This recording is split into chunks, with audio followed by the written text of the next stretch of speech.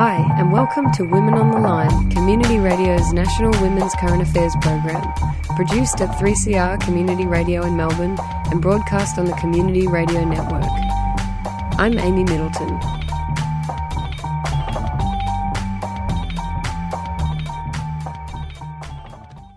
Amy Middleton here, thanks for joining us. In today's episode of Women on the Line, we're talking about ethical clothing and the many complex meanings of that term. And I speak to two women doing great things in this area. Rebecca Carey-Smith is an accreditation advisor for Ethical Clothing Australia, an organisation that works to ensure that every person involved in the Australian-made clothing and footwear industry is treated fairly and receives adequate pay and working conditions. Also from Ethical Clothing Australia, Sigrid McCarthy has just launched Intent Journal, a magazine that explores the current fashion system and people's relationships with clothing with a focus on the slow fashion movement. I chatted to Sigrid and Rebecca about launching a magazine, buying clothes deliberately and thoughtfully, how to shop ethically, and what fashion means to us as people beyond a simple choice of outfit. Thanks for joining me for another edition of Women on the Line.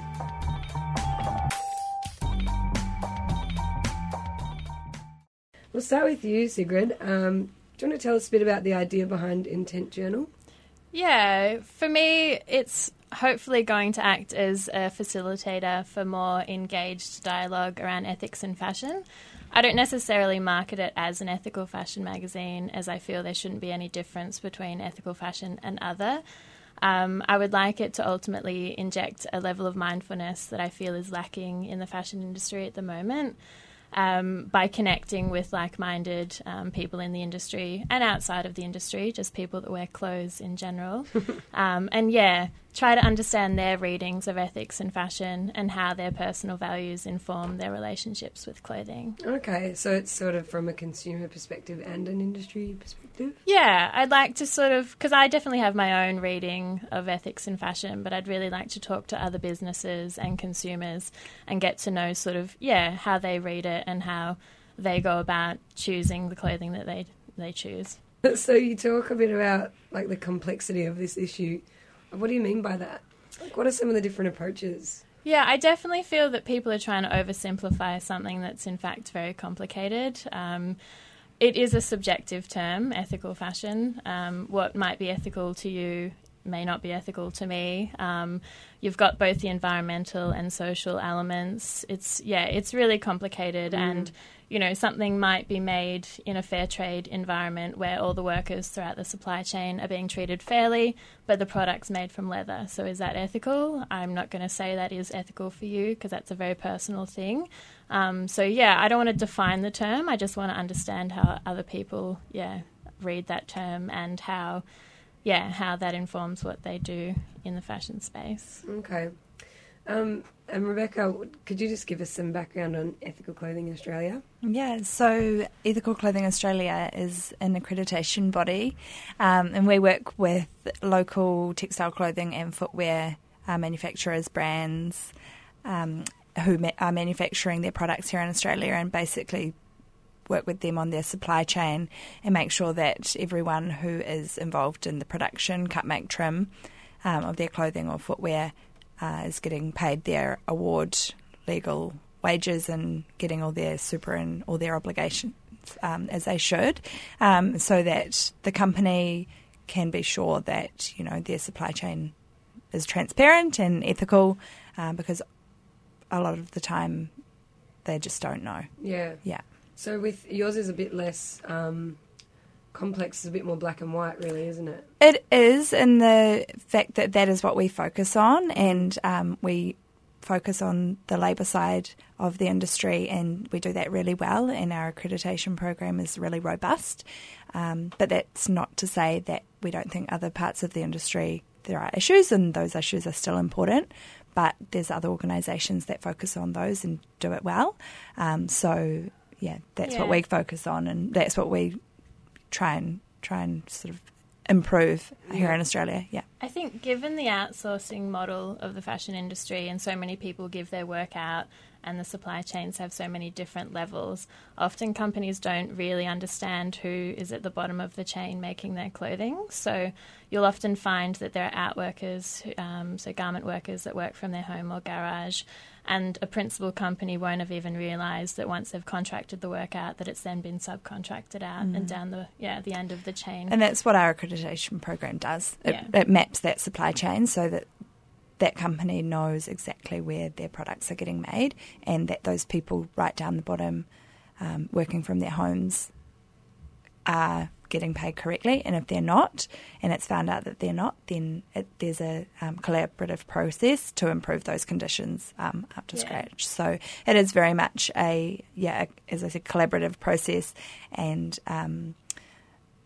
we really are working to improve with the companies rather than name and shame people for doing the wrong thing, because sometimes they might not be aware that is the case. I think often people assume that Made in Australia means that something's made ethically. Yeah. It's not always the case, but I don't think companies are always knowingly exploiting workers. I think just given the lack of transparency and traceability in the industry, some brands are quite shocked to find out that there's someone in the suburbs making their clothing, outside of Melbourne. The media doesn't cover that really. It has in the past, but there has been an improvement lately, and that probably has to do with the work that ECA has done over the years, and also I think that the industry and consumers as a whole are becoming, more aware that it has been an issue, and so businesses are really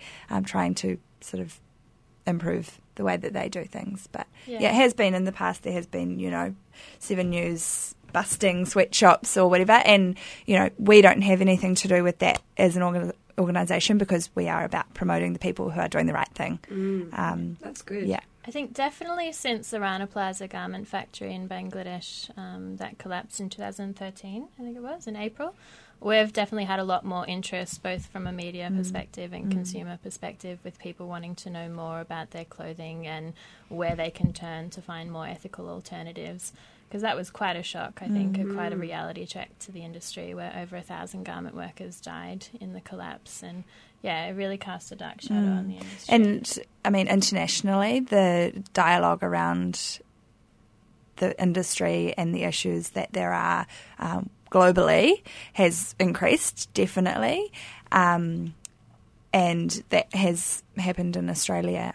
Consumers are more aware, but it definitely is a global issue that we are trying to. We don't have anything to do with overseas supply chains, but we're trying to do our part here in Australia. And the fact that this Rana Plaza collapse happened, and the increase in dialogue globally, I think that we still need to remember that there is an industry here, and that it's still important that remains, and that the industry is, a good one. Yeah.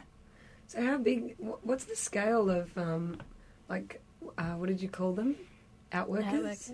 In Australia? Is it massive? There's not current statistics as to how many outworkers are working here, but through our work, we do work with. I mean, it's not a bad form of work by any means. Some women like to work from home, and men too, because they look after their children or it's convenient for them. It's just given the hidden nature of that work, it's important that they're monitored and they're treated fairly and receiving, the same entitlements that you would if you're working from a factory or a more formal environment. Sounds like a lot of work. It's interesting work, and it very much is. We exist because of the history and the nature of the industry. Companies back in the day decided that they wanted to outsource instead of having their own factory and employing a couple of hundred people to sew their jeans or whatever. They would started to outsource, and to do that, they wanted to get the lowest price. So literally they would, say, okay, I need this dress made. Who can do it for the cheapest? And it was just undercutting. And that's how it has been for so long. And it's not, that's the model. That's how it works. That's fine. Can't really fight that, can you? But it's we need to change it so that the outsourcing model doesn't just benefit the company at the top of the supply chain. It actually benefits everyone involved. I think what makes it a really interesting space, and particularly an interesting organisation, is that we have both union and industry working together. So our committee is made up of union and industry reps. And so you get sort of a broad perspective as to what the issues are. Balanced. Yeah. And I think people are always surprised to understand that the brands that we accredit, some of the most iconic Australian brands see supply chain management simply as good business. You know, R.M. Williams is accredited for their Australian-made products, Q Clothing, Veronica Main, you know, right down to smaller emerging labels. But yeah, Akubra, some of the really iconic labels are accredited. And yeah, they don't see it as some sort of like ethical niche, you know, it's really an industry standard to know what's going on in your supply chain. Well, that's interesting, because when I ask my friends who are up on this stuff where I should shop for ethically made clothes, Q always comes up. Do you think that's because of the accreditation? It would be, yeah. Majority of their clothing is made in Australia, and it's, all accredited with us. It's got ticks. Yeah. And it's great because they promote that quite heavily. Yeah. It's our They do, logos they on their must. swing tag. They've had Maya window displays. So for us, that's really great when brands embrace their accreditation and want to tell their, you know, consumers or their customers that that's what they're about, and it's an integral part of their business. And it's a nice story as well, you know, to say your product is made in Australia and you know that the workers involved have been treated fairly. You know, that's not a bad story. No, definitely Yeah. not. Well, it brings us back to this idea that it is up to the consumer to a point, but it's a big job to be on top of all this stuff. It definitely can't be solved by one group. It can't be a consumer alone. It can't be just business. It needs to have a government level involvement, everyone working together towards a more traceable industry. And it's definitely not going to happen overnight. I do think we're going in the right direction, but as I alluded to before, it's extremely complicated. And I do worry that, you know, similar to like a greenwashing, people are going to start using these buzzwords that something's ethical, something's sustainable, without really having much integrity behind those. There's so many different facets to it, and I think, you know, even ECA, we say that, you know, a product is ethical from a labour perspective, but as we said, some of our it's- brands do engage with organic fibres and you know, more of the environmental side of things. We only ever promote or use the term ethical for the cut, make and trim of clothing in Australia. Okay. Yeah. So what advice do you give to consumers? And maybe we can bring Intent Journal into this, because even the name itself suggests that you should be going out and buying deliberately with Totally. with I thought think behind it. Yeah, changing hats to Intent Journal now, I really I would like people to own their buying power and understand that what you spend your money on, it's a very powerful thing to go and, you know, use that as a voting sort of system. I would love for people to start considering price per wear and purpose and have intent in the way that they shop. What's price per wear? Well, I think people are so consumed by this idea of a bargain that they think, you know, going down to H&M and buying a $10 T-shirt is a real bargain, when really they're going to have to replace it quite early on because the quality is so poor. So for me, you know, I've got a pair of R.M. Williams boots, for example, and you don't just like throw around, you know, $400. But for me, I see it as investment because I've paid for a really good quality boot that's made in Australia, made ethically. Lasts and, forever. Yeah, it's built to last. And so for me, the price per wear comes into play because I think in the long run I'm going to save money. And I think that's something that people often disregard when they go to a fast fashion chain or something that's poorly made. And it's the actual aesthetic of a product as well. You know, if you buy something that's in fashion now, you're not going to, and you might be over it in a month or whatever, then you're not going to get your wear out of it. Yeah, I definitely think when it comes to the sustainable fashion space, people are very fixated on what something's made of. Everyone's obsessed with organic cotton at the moment, which I think is a good step in the right direction. But just because something's made from organic fibres or is certified, do you really need that product? I really am quite fascinated by the psychology behind fashion and why people bring things into their lives that may not serve any purpose. For me, I don't buy a lot of first-hand clothing. Per year, I would say I buy a handful of things, if that. but I really think of curating my wardrobe and bringing an item into my wardrobe that complements others. And, so I've got a cohesive wardrobe that I actually use, and I don't have it filled with all different items that don't sort of, work together as an outfit. And I really, I'm more interested in the slow fashion movement, I guess, if I was to align myself in intent to any movement.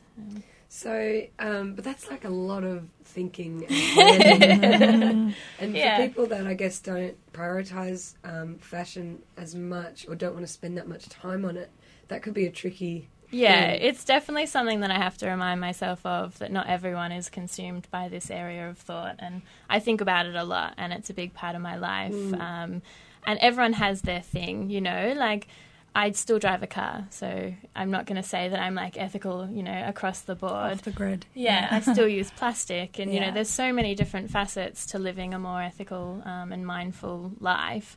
For me, I feel I do the ethical fashion space quite well, but for someone where they don't think that much about what they wear and why, it's definitely it's a tricky thing, and it's always being fine-tuned, the message and intent, because I don't want to push my message too strongly and then alienate people who find it all a bit overwhelming. I would just like to sort of plant the seed and get people to think about it a little bit more. And before going and buying something, just think, why am I buying this? Do I need it? What purpose does it serve in my life? Where's it from? And the questions do continue. So how you say you're interested in people's psychology around fashion, that does sound super interesting. I think it would pique a lot of people's interest. How will you get into that in intent? So Intent's content has 3 elements. I'll profile somebody. So say, for example, a designer. I just profiled Thursday Sunday, which is a local Melbourne designer who makes everything in Melbourne. And I ask them about their relationship with clothing, how their personal values have informed their business, what they think of the slow fashion movement, and what clothing means to them. So I'd like to dig a little bit deeper and not just be like, how have you been inspired? What inspired you for your local, your latest collection? I would like to know more about how people's own personal values, influence what they do on a business level. And, I guess sort of get them to start thinking about it as well. What's been really great for me is a few people that I've profiled have said that the interviews have allowed them the chance to really think about it themselves and take that time to understand their values more and why they're engaging in fashion the way that they are. And so for me, I'm quite chuffed because it means that we're kind of, serving our purpose. So the Q&A interview goes alongside a portrait of the designers or whoever it is that we're profiling, and then there's an editorial element where models are wearing their clothing, because I do understand that not everyone's going to sit down and read, a 1,500-word interview with somebody. So if I can engage them in a more visual way, then, that's important for me, because I don't want people to disregard intent completely because they don't have the time to sit down and really digest something. So what will the balance be between words and pictures?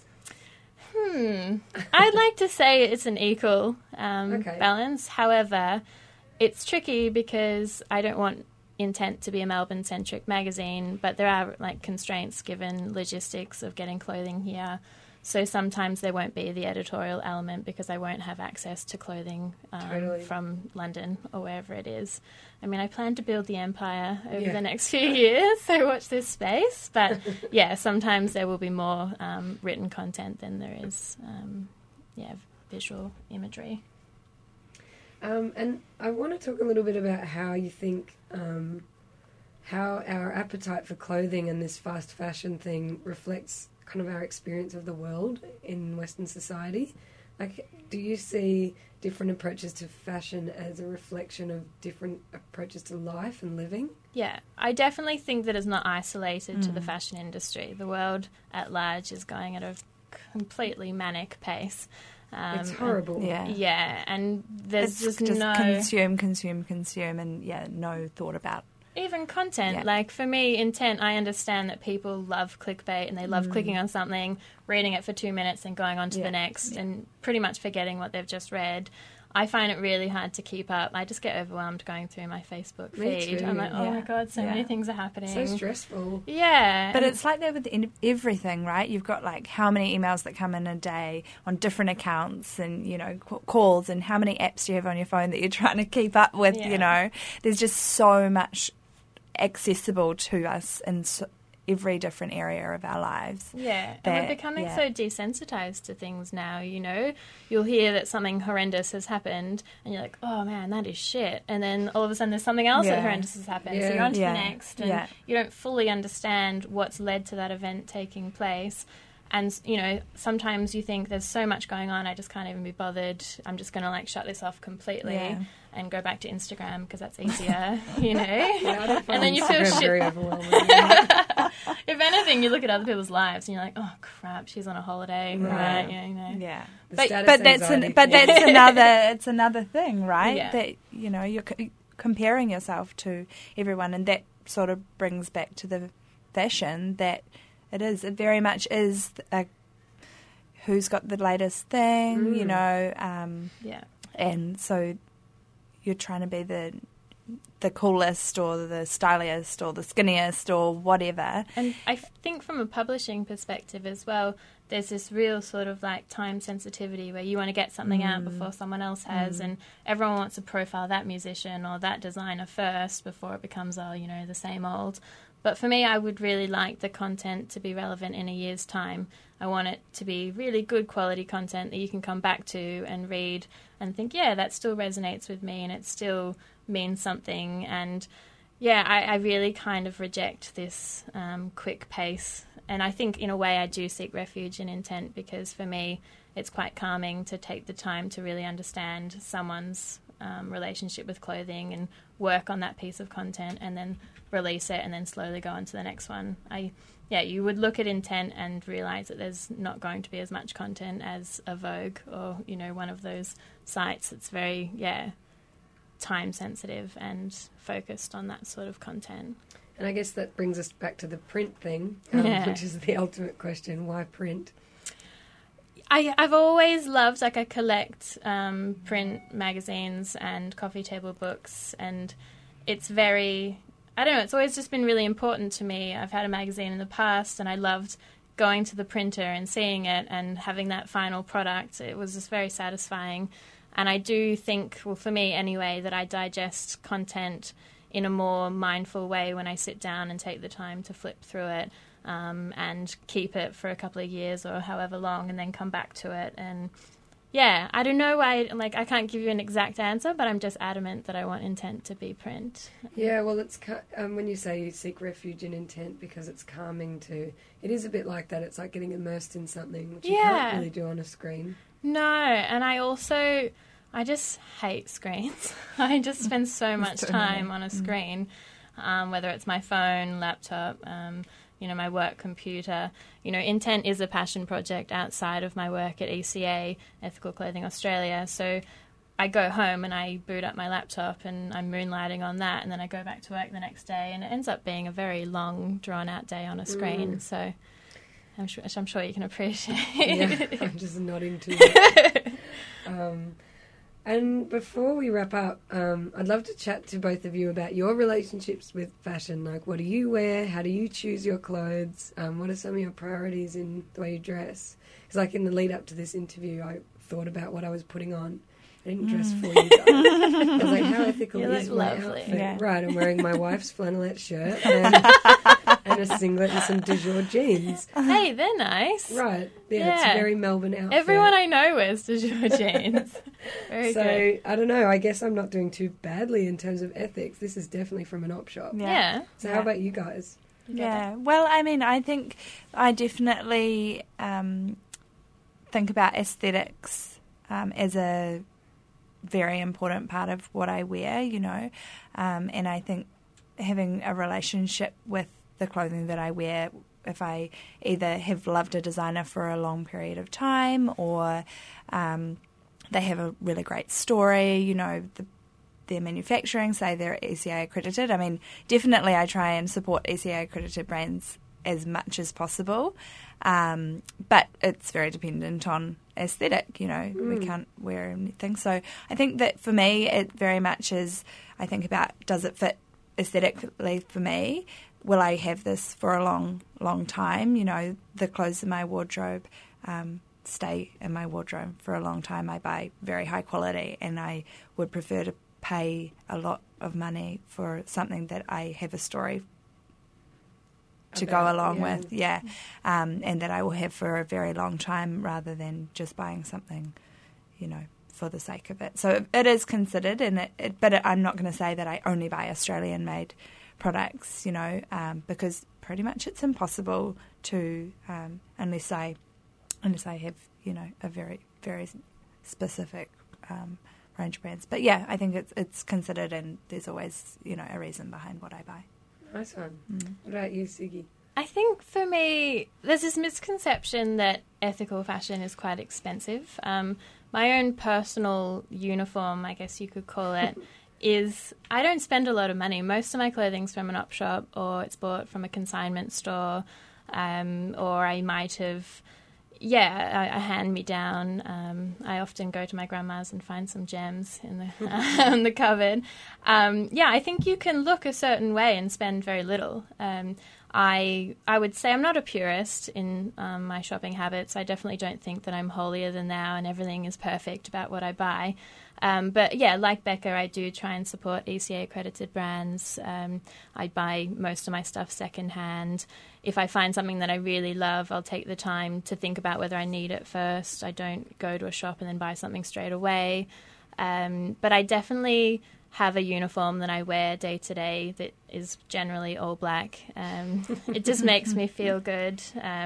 It feels right for me. I don't feel the pressure of being seen in the same thing and being embarrassed because someone's like, oh my gosh, she's wearing that again, I think there's this weird psychology where people don't feel comfortable going to an event where they've worn something around those people previously. Yeah, that's a really common one. It's never really been something that I can understand. I'm more than happy to wear something if it looks good and makes me feel good. I don't give a rat's if you've seen me in it 10 times, So, I definitely am very conscious of what I wear and try to do, the best I can in terms of ethics. But I will always wear something because it makes me look good. Well, I think it makes me look good anyway. I'm not going to wear something just because of its story, Yeah. And I think the fashion industry is design-driven. No one's going to buy something just because it has a nice story. It needs to be both, working together and coexisting. Cool. All right, you better tell the listeners where they can find out more about Intent Journal and ECA. You guys can follow us on Instagram. Our handle is @IntentJournal. Otherwise, you can find us on our website, which is intentjournal.com. And ECA, we also have Instagram, which is @EthicalClothingAustralia. And we also are online at www.ethicalclothingaustralia.org.au. And watch out for our new website, which will be launched in the next couple of months. It should be pretty nice. Yay. Yeah. I love that you both selected the least stressful of the social media. Thanks for coming in, both of you. Thanks for having Bye. us. Thanks once again to our guests Rebecca Carey-Smith and Sigrid McCarthy. And those URLs, once again, if you'd like to read more about Intent Journal, you can go to intentjournal.com, and ECA is at ethicalclothingaustralia.org.au. I'm Amy Middleton. Thanks for joining me for another edition of Women on the Line. Women on the Line is Community Radio's national women's current affairs program. It's produced and presented by a range of women at 3CR Melbourne and broadcast across Australia on the Community Radio Network with funding support from the Community Broadcasting Foundation. The theme music for Women on the Line is Slideshow at Free University by La Tigra. Women on the Line can be downloaded from our website, womenontheline.org.au, or download the podcast at 3cr.org.au/podcast. I'm Amy Middleton. Tune in next time for another edition of Women on the Line. You've been listening to a 3CR podcast produced in the studios of independent community radio station 3CR in Melbourne, Australia. For more information, go to allthews.3cr.org.au.